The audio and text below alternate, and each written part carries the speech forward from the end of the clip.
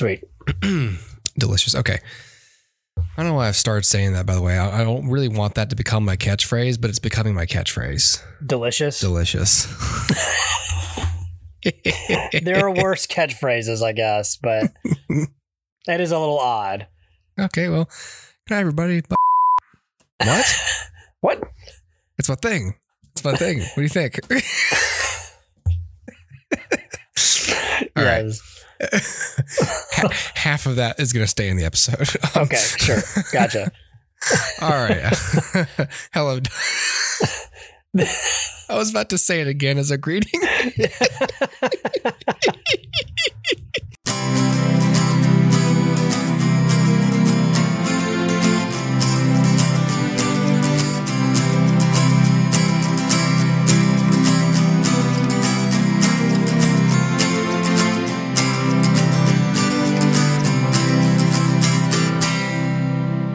All right, Dustin. Well, how are you this evening?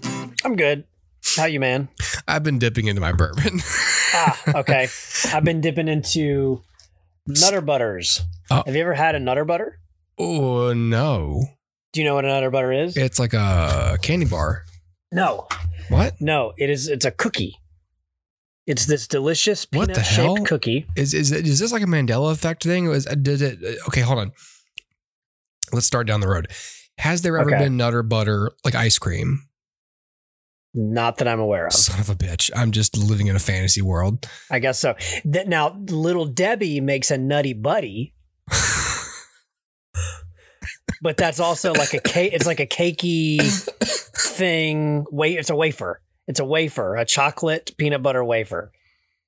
This is a Nutter Butter. Uh-huh. Close, but it's a Nutter Butter because it looks like a nut, but inside is peanut butter. Oh, I thought it was just butter. Yes. This kind of I'm enjoying a good snack of butter between two cookies. Is this refrigerated? I hope so. No. You don't refrigerate peanut butter. No, but if it was real butter. It is real butter. Yeah, okay, yeah. It's disgusting. It's just like a melty, sloppy mess. Oh boy, evenly. I imagine that's what Paula Deen eats every night for a snack. Is a true Nutter Butter. A homemade Nutter Butter. Just cookies and butter. Gross. That's so gross. We've been watching. I've been rewatching Justified with my wife. Okay. And so it's been a very like the very Pavlovian, like you sit there and you're like, I need some bourbon. I started rewatching The Simpsons. Oh, you and my daughter both. Oh, really? Yeah. Oh, yeah, that's right. I got 2 episodes in, and now I'm debating how much of a commitment I want this to be. I'm just 2 episodes in, and I'm like, how much part of my life is this going to be? It has a potential to be a very large amount of my viewing. Yeah. And I'm like, I just don't know. I don't think I'm going to do it. Well, it's too much. You got to limit yourself. You just got to put a cap on it. You know how they say, this has become a popular phrase in our show lately. You know how they say no cap, Dustin? I do know how they say that. For you, cap. Cap. Got to cap that Simpsons. When they say no cap, you say yes cap. Yes cap. I need a cap, no cap. There's a Gen Z minute for you guys there. You're welcome.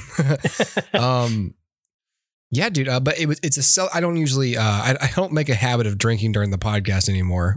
It's led to horrible pod in the past. I remember those.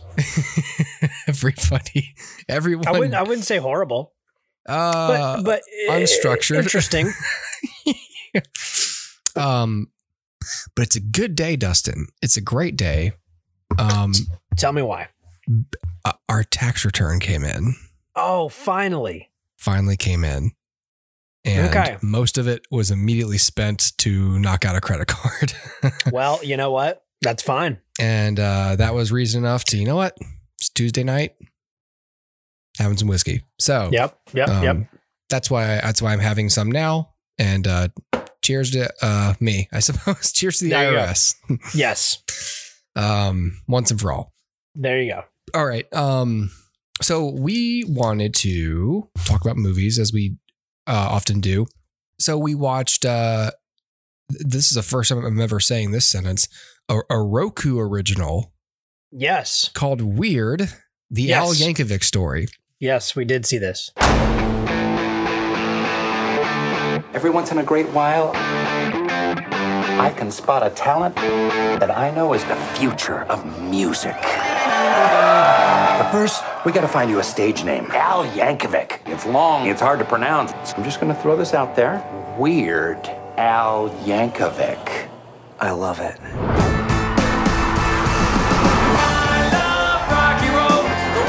Weird Al has taken the world by storm.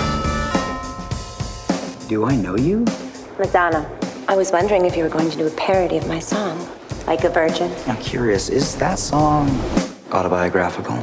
Yes. Except for the fact that I've had a lot of sex.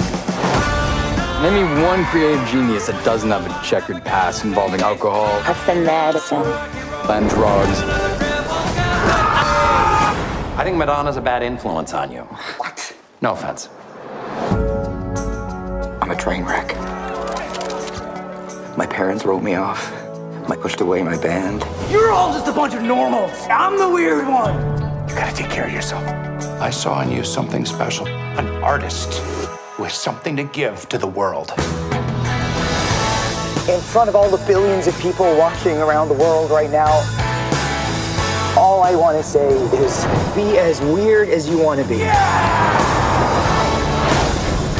You will never find true happiness, so you can truly accept who you are. Thank you.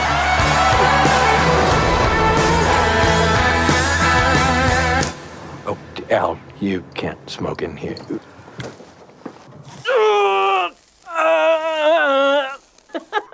I totally deserve that. Okay. So when this was first announced, I thought it was, I'm going to try not to say weird as a verb for the rest of this. Okay. I thought it was unorthodox. Okay. Strange. Odd. I thought it was strange that they were making, I think everyone's first thought, maybe this was the intended effect, was like, oh, then we're going to make a biopic from Al Yankovic. Mm-hmm. And then they were like, Daniel Radcliffe is cast. And that was interesting as well, because we love Daniel Radcliffe here at the Hoopercast. Yes, we do. And so that's D-Rad, we would love to have you on the show if you happen to be sent this episode by one of your compadres. But and then I think at some point, maybe it was when the trailer dropped, because I didn't pay like a lot of attention to this. It just sort of found its way to my view. Yep. Then that trailer hit, and I was like, oh, this is like tongue in cheek. Yeah. Yep. And it made me feel better about checking it out, because I was like, yeah. So do you know the history behind this idea, like the genesis of it? No. So years ago, I don't know what year this was. If I knew I was going to be talking about it, I would have done my research. But years ago, Funny or Die did a fake trailer starring Aaron Paul as Weird Al. And so it was just a trailer, whatever. And Weird Al loved it. Mm-hmm. I don't know if he had anything to do with it, but he loved it and incorporated it into his live shows. So whenever he'd go like in between numbers to like, they'd change the set, or they'd do like a quick, outfit change or something for him, they would play the Weird Al Funny or Die parody trailer. Interesting.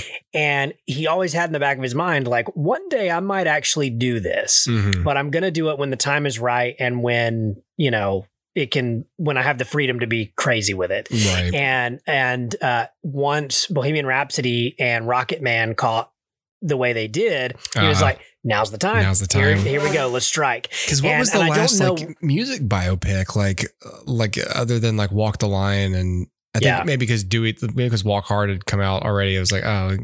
Yeah. And in fact, the director of this film talked about like trying very hard not to do the Dewey Cox thing, like very, very blatantly weak. It could have gone on that in that trajectory, and they were like, no. So, but they, it was like, Bohemian Rhapsody was a biopic, yeah, I mean, Walk the Line existed. There were others, Ray and what was the one where was it Chadwick Boseman who played James Brown? James Brown, yeah. So I mean, Get On Up. Yeah. So there are obviously like tons of biopics, but like for whatever reason, Bohemian Rhapsody and Rocket Man kind of hit back to back, and they had like a similar style and vibe and whatever. And so I think he just looked at it and was like, all right, this is the time. And so how it got to Roku, I'm not sure why they decided not to go with Aaron Paul and picked Daniel Radcliffe instead. I don't know. But regardless, I did notice the whole reason I know this is because I saw in the credits it said special thanks to Aaron Paul, and I was like, what? Why? And so I Googled it and I was like, oh, so that's the genesis of it. Right. As soon as you mentioned Funny or Die, I remembered because that was brought to my attention. And Aaron Paul was really good in the short. Right, yes. Yeah. I've seen it since, and I was like, oh, this is awesome. It's pretty good. But yeah, it's so funny that that he kind of held on to the idea until now. Mm-hmm. Yeah. It is essentially a extremely embellished. Is any of it true? I would dare say not even 10% true. Story about possibility. Yes. About Al Yankovic's rise to fame, doing whatever the hell it is he does. Yes. What did you think of this? Did you enjoy this? I did enjoy it. I ultimately gave it 3.5 stars. I think it's a fun little ride. I think it's at its best when it's allowed to be really weird. And there are some times where the film feels a little subdued, and I don't think that's studio meddling or anything. I think it's just like, getting the plot of it down and the structure of it down. And then in those moments where it's like, okay, we've established what we need to establish. Now let's get weird. Like those are the moments where it really shines. And so, like I'm thinking of, there's a sequence, and I guess we're full spoilers at this point because why not? Yeah, sure. So there's a sequence in the film where Al accidentally takes LSD, and then there's like this weird, sequence in which he figures he writes "Eat It," which the film portrays as an original that Michael Jackson knocked off, as opposed to the actual. Yeah. So Tara and I were so confused. Like, yes, what are they trying to say? I got it, but I was just like, she was like, but "Beat It" came out like. That was a song. I was like, no, don't let this movie gaslight you. Like, right. This is true. Yes. Yeah. So there's like moments like that. And there's moments where when Madonna is kidnapped and it's like a John Wick action sequence suddenly, like those are the moments where I'm like, this is great. Yeah. This is exactly what I wanted out of this movie. And then there are the moments that are a little more like earnest and like biopic-y, where it's like, this is how I came up with, My Baloney or whatever. And it's like, oh, I see what you're doing. You're establishing the biopic feel of it, but it's not weird necessarily. Yeah. So like, but it's chuckle worthy, but it's not funny. It's more like, oh, I recognize that you understand the structure of these stories. Right. But then when you're like, please okay, suddenly it's a John Wick action sequence. It's like, now I didn't expect that. That's awesome. Or there's, Pablo Escobar, gunfight. It's like, I didn't expect that in a biopic. So that's cool. And it's like, those are the moments that really stick out for me as like when the movie's allowed to be really strange, it's really good. Yeah. Yeah, I said the same thing. I gave it a lower score. I gave it a 3, and I thought that was generous because after the movie, I wasn't sure if I would say I'd enjoy it. Sure. Like, I don't know. Again, if you're listening, you've seen the movie. So I'll just say, like, I don't know if I would recommend people see this. Like, if someone, like, it's one of those things, like, you're a self-selecting pool. If you ask me, should I watch Weird, the Al Yankovic story? You're interested in seeing it.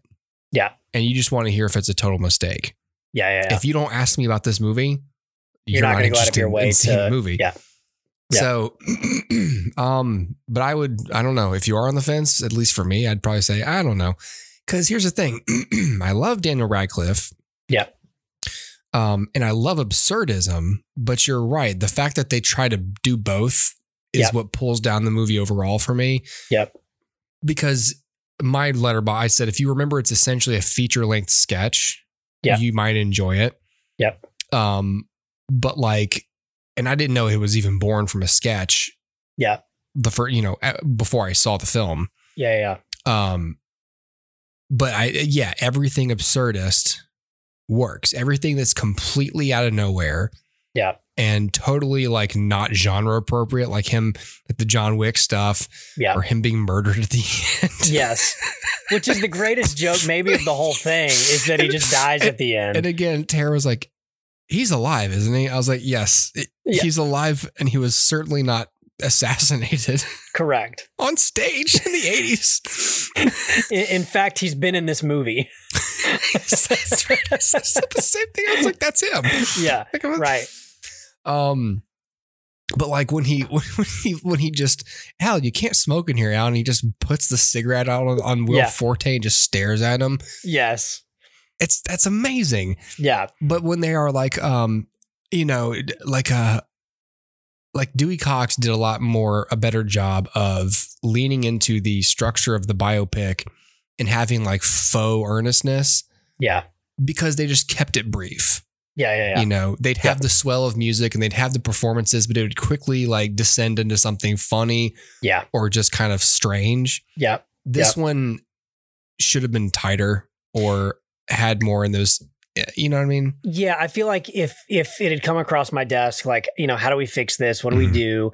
My thought would be, okay, well, Act 1 should almost be a straight up biopic. Like, and then by Act 2, you've broken it out into something completely different. Just jump in.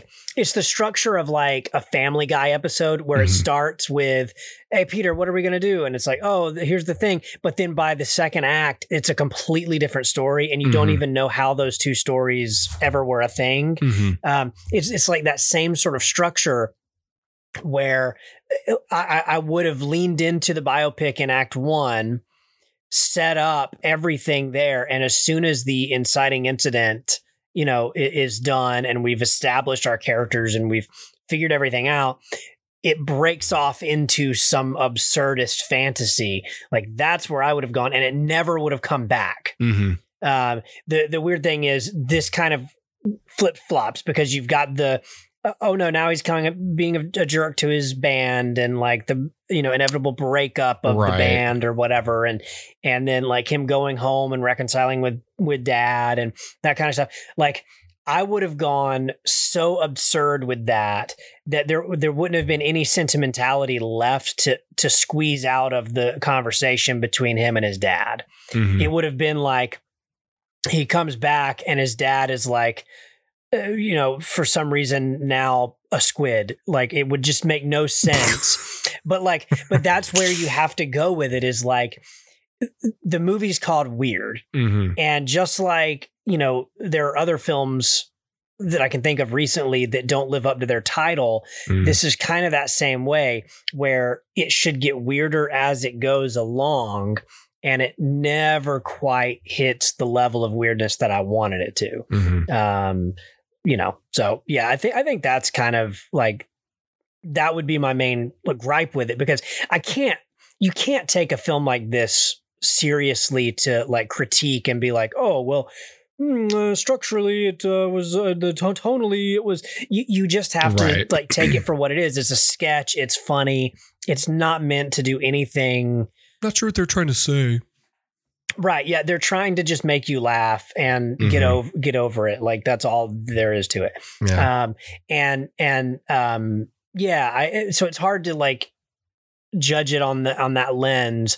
But for me, the main thing is I think it should have been weirder and it should have been an escalation of weirdness so that as the film ends, you almost forget that it started so earnestly. Right. Like that's how I would have structured it. Yeah. No, I completely agree. Actually, like I would have pushed it further. I mean, again, if you're going to make it for something like Roku, and there's no like we're not selling tickets. There's no advertiser or are there? I don't know. I don't know how it works with Roku. Yeah. Because they're free. I mean, they're a free service. So maybe they do have to worry about that. I don't know. Yeah. I don't know. But I doubt that had anything to do with this. It was just more like make whatever you want. And, it just should have been a little bit more absurdist. I also don't know, speaking of Roku, I don't know whether they financed the film from the onset or whether it was just distributed by and like they licensed it at the end. I'm not sure if I can find that out or not. How they financed. Filmed on a budget of around $8 million over 18 days. Yeah, filmed in 18 days. Oh my God.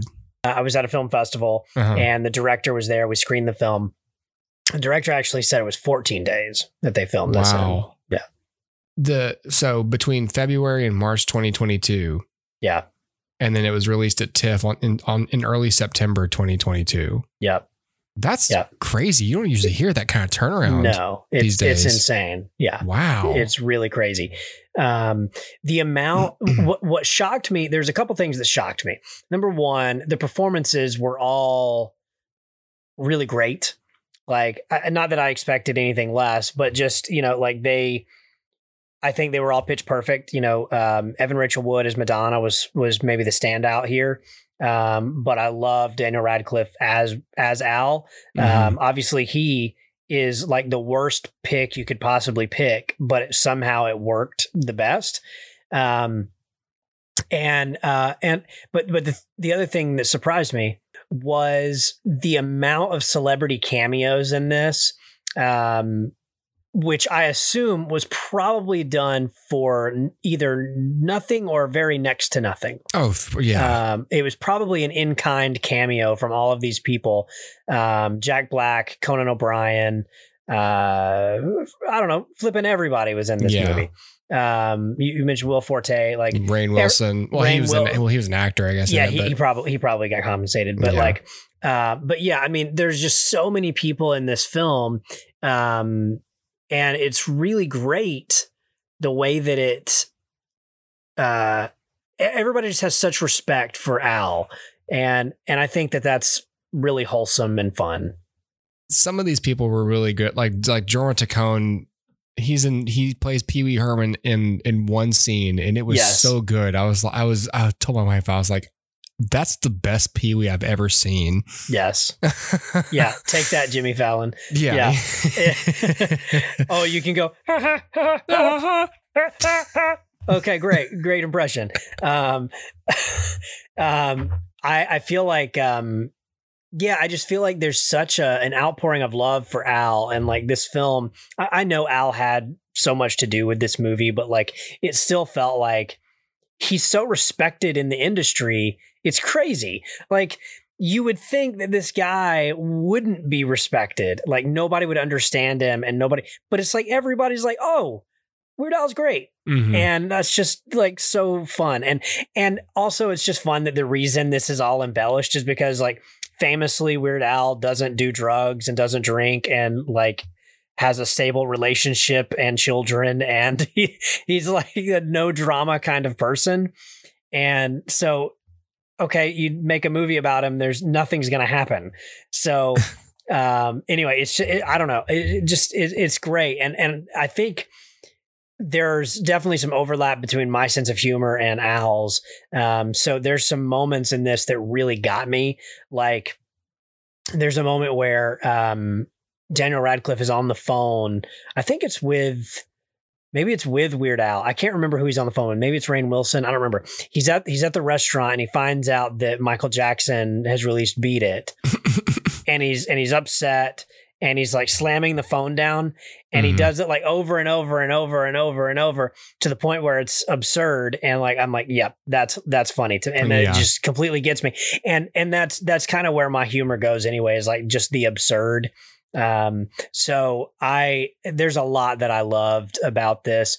But yeah, it's just not a perfect movie. No, it just should have gone further. Like their instincts were good. Yeah. It's almost like they were afraid to go too absurd, but it's like, no, you need to, you got to push it. It says here. So like, there's a few things I'm reading about in this area here about casting. Like It said, even though weird is a parody, the filmmakers sought to cast actors known primarily for dramatic roles. Eric Apple, the screenwriter, the co-writer, believed the humor would. Is he the co-writer? He's the director and the co-writer. Okay, great. I was like, why is he expressing his opinion on casting? Because he's the director. Right. Yep. He believed the humor would then come from the actors playing their roles in a serious, grounded manner, as if they were in a dramatic biopic, despite the absurdity of the scenes. Mm-hmm. So like it also says, so a fun fact here too, it says Patton Oswalt, who played Dr. Demento in the original short, had been set to play the role in the film, but he broke his foot just before shooting, and they were on such a tight schedule they couldn't afford to wait. So 3 days out, they brought in Rainn Wilson, who's great. Yeah. Yep. So Oswalt still cameos as a heckler in the bar, and Aaron Paul was supposed to cameo as a heckler in the bar as well, but he got COVID. Oh. And so he couldn't participate in the shooting. Couldn't do it. Yeah. Oh, wow. Yeah. So it said once Radcliffe signed on to star, the Roku channel agreed to invest in the film. Well, like I said, I mean, that's my review in a nutshell. Is there's a lot here that's great, but it doesn't go far enough for my taste, and it embraces the biopic too heavily in its later acts. Mm-hmm. And by that point, I've checked out of any real human emotion. Right. So there's no point in even going through those motions. No. Right. Because the second you see the dad like punching the salesman in the face over and over and over and over, it's like, this is funny and absurd and crazy. And this is what I want. Yeah. Don't walk it back and have a touching moment in the third act, because I'm not going to feel it. Yeah. Anything less than silly at this point is I need more dopamine, please. Yeah. Correct. That's exactly right. So, and there's like that moment where Al quits and goes to work in the factory. And I guess you're supposed to be feeling like really sad, like, oh, he gives up on his dream or whatever. And like that moment just completely falls flat because I know the film's not going to end that way, right? There's going to be a triumphant return because that's the biopic. And B, I can't possibly feel sad for Al at this moment because I can't possibly feel human emotions other than laughter right now.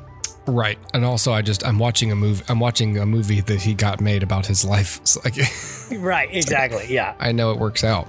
Yeah.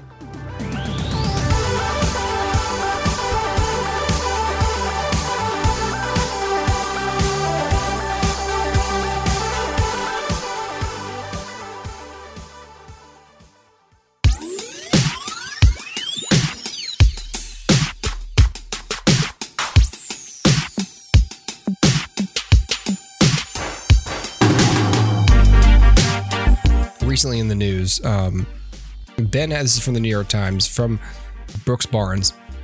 Ben Affleck and Matt Damon to start a film production company. So the whole thing here is, unlike streaming service, it's pretty much like the anti-streaming service and the anti-streaming production thing. Okay. It says, unlike streaming services and most studios, they plan to share profits with their actors and off-camera artisans. It's funny, I took a bunch of screen grabs of this article this morning because the New York Times does this thing. I read it and I'm like, I'm going to come back and read this later. It's like, haha, you read it for your articles. Yeah. Yep. So it says they've been increasingly vocal about their dissatisfaction with streaming era paychecks, namely the refusal of entertainment companies to share the money generated from breakout hits, as is much more common in decades past. Recently, too, you have Quentin Tarantino talking about how there's no movie stars anymore because of the Marvelization of Hollywood. Yeah. And I got in a discussion about somebody because this person was mad about that. It's like, no, those people are all stars, like the people know who they are. And I was like, he's being a little pithy because I know that Quentin Tarantino loves the Marvel movies. He's said as much. Yeah. What he means is the films are being made because there's an intellectual property that's popular. Yeah. And a movie's being made about it, and you're going to cast people who will become famous through this franchise. Yeah. And become stars. Yeah. But it's different than the way movies used to be, where you took a concept that by itself was, oh, okay. Yeah. But you cast Brad Pitt. Right. Or Matt Damon or, you know, Tom Cruise. Yep. And And so because you have star power, it's getting made now. Right. Correct.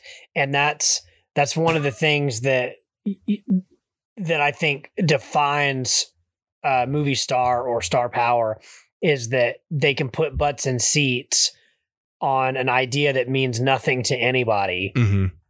Just because they are themselves. And we've seen even within Marvel, that's not always the case, right? Look at Doolittle. Mm-hmm. Everybody loved Downey Jr. and he's coming off of the hottest streak maybe anyone's ever had, right, financially. And Doolittle does nothing. No, Doolittle did little. Yeah. So it says they announced that they decided to take. Sorry, these screen grabs are coming back to bite me. Decided to take action. Instead of continuing to work for hire, they plan to start an independent production company called Artists Equity. And they got a $100 million investment from this Capital Partners thing. Mr. Affleck, whose hits as a filmmaker include Argo and The Town, has agreed to work exclusively for Artists Equity. He says, "This is the next act of my career for a long, long time," he said. And Mr. Damon is committed to star in a set number of films and will produce exclusively for the company. The two hope to capitalize on a shift in the film and television business. Streaming services like Netflix are beginning to care more about the quality of content than sheer volume. I haven't believe that when I haven't seen any evidence of that. Yeah, there's no evidence of that. To give an incentive to high caliber actors and off-camera artisans to work for them, Mr. Affleck and Mr. Damon said they intended to give those people a cut of the profit, lower upfront fees, potentially big payouts and success. So they are pretty much bringing back the, what was it called? The back end model, which essentially went away when streaming services started making movies because they don't make money. They bring in subscribers. So the whole pay scale is you pay everyone up front. And there we go. And so that could mean big paydays for directors and anybody involved because, you know, they've got to pay you up front and you're David Fincher. So what are you going to do? Yeah. But it also meant that less films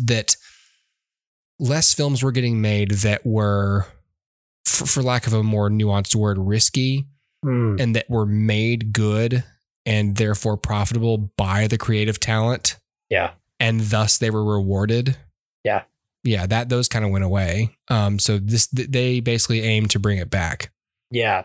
It brings to mind the Scarlett Johansson lawsuit against Disney, where, for those of you who may not be following this, when Black Widow was dumped on Disney Plus, it was day and date, wasn't it? It was the same day as the theaters, or was it? Yes, I think it was. Yep. And she and her representation argued that it cost her about $150 million on the back end because she had money coming to her for the back end compensation, good performance at the box office. Yeah, it was $50 million, and it was and she's a producer on the film too, so she negotiated all of this back end incentive for the film to perform well. Correct. If it does well, then I get more money. Right. And when they dumped it on Disney Plus, of course that eats into the profits at the box office because there are people who will sit at home and watch it.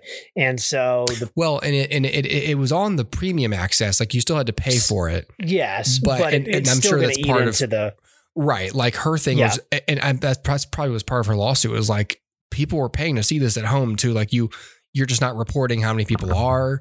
Right. Know? So it's like, but I know you've got the money, and whether you do or not, that was what was my contract. Right. And they Disney tried to argue act of God or something. Right.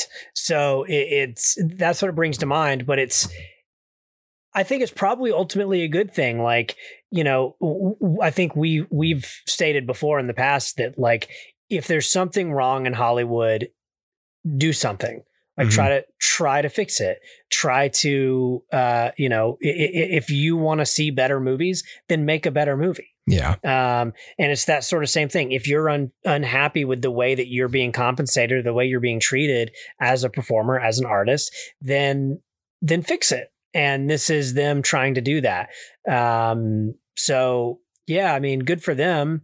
We'll see how it works out. in terms of, long-term success, or whether it'll get bought out by another studio or whatever the case may be. Yeah. The article says the artist's equity harkens back to it says harks back. I believe it's harkens. Come on, Brooks.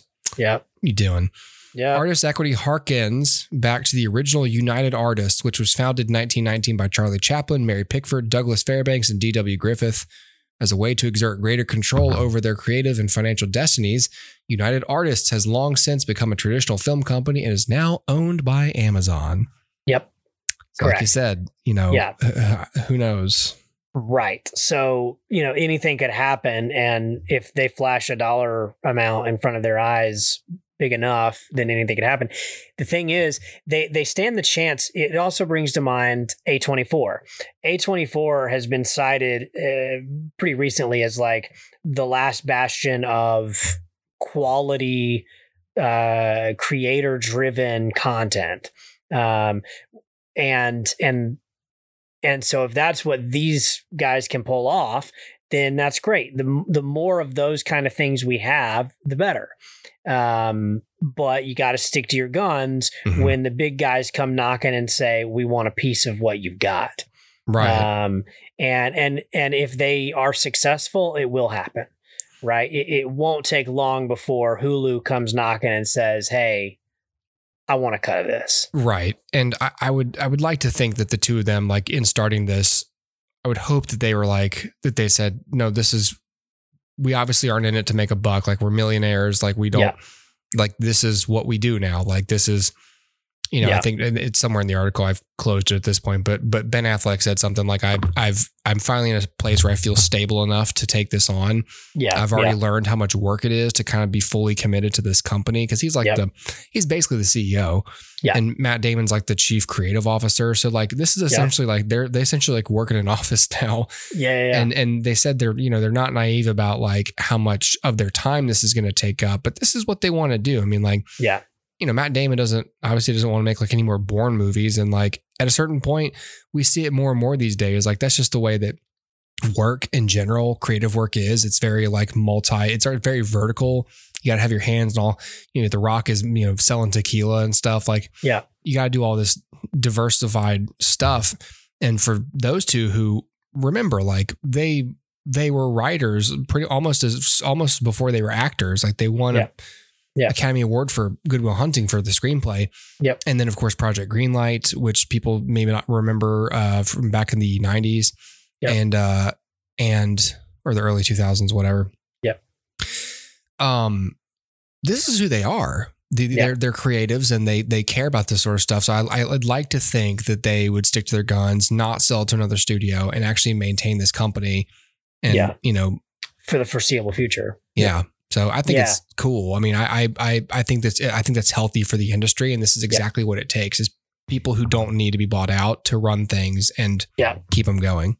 I agree. I've said before, probably on this podcast, that I think Ben Affleck is better behind the camera than in front of it. Yeah. And that's not to knock his acting ability. It's just to say he's very talented as a director, as a writer. And being able to craft the story from the inside out, I think is more up his alley than just being a cog in the machine and playing a character. Right. So if this is what makes him happy and results in better films for us to consume, I'm all for it. Yep. Okay. Well, cool. All right. Cool. Well, I'm gonna put that one to bed. All right. Sweet. Good night, everybody. Whee.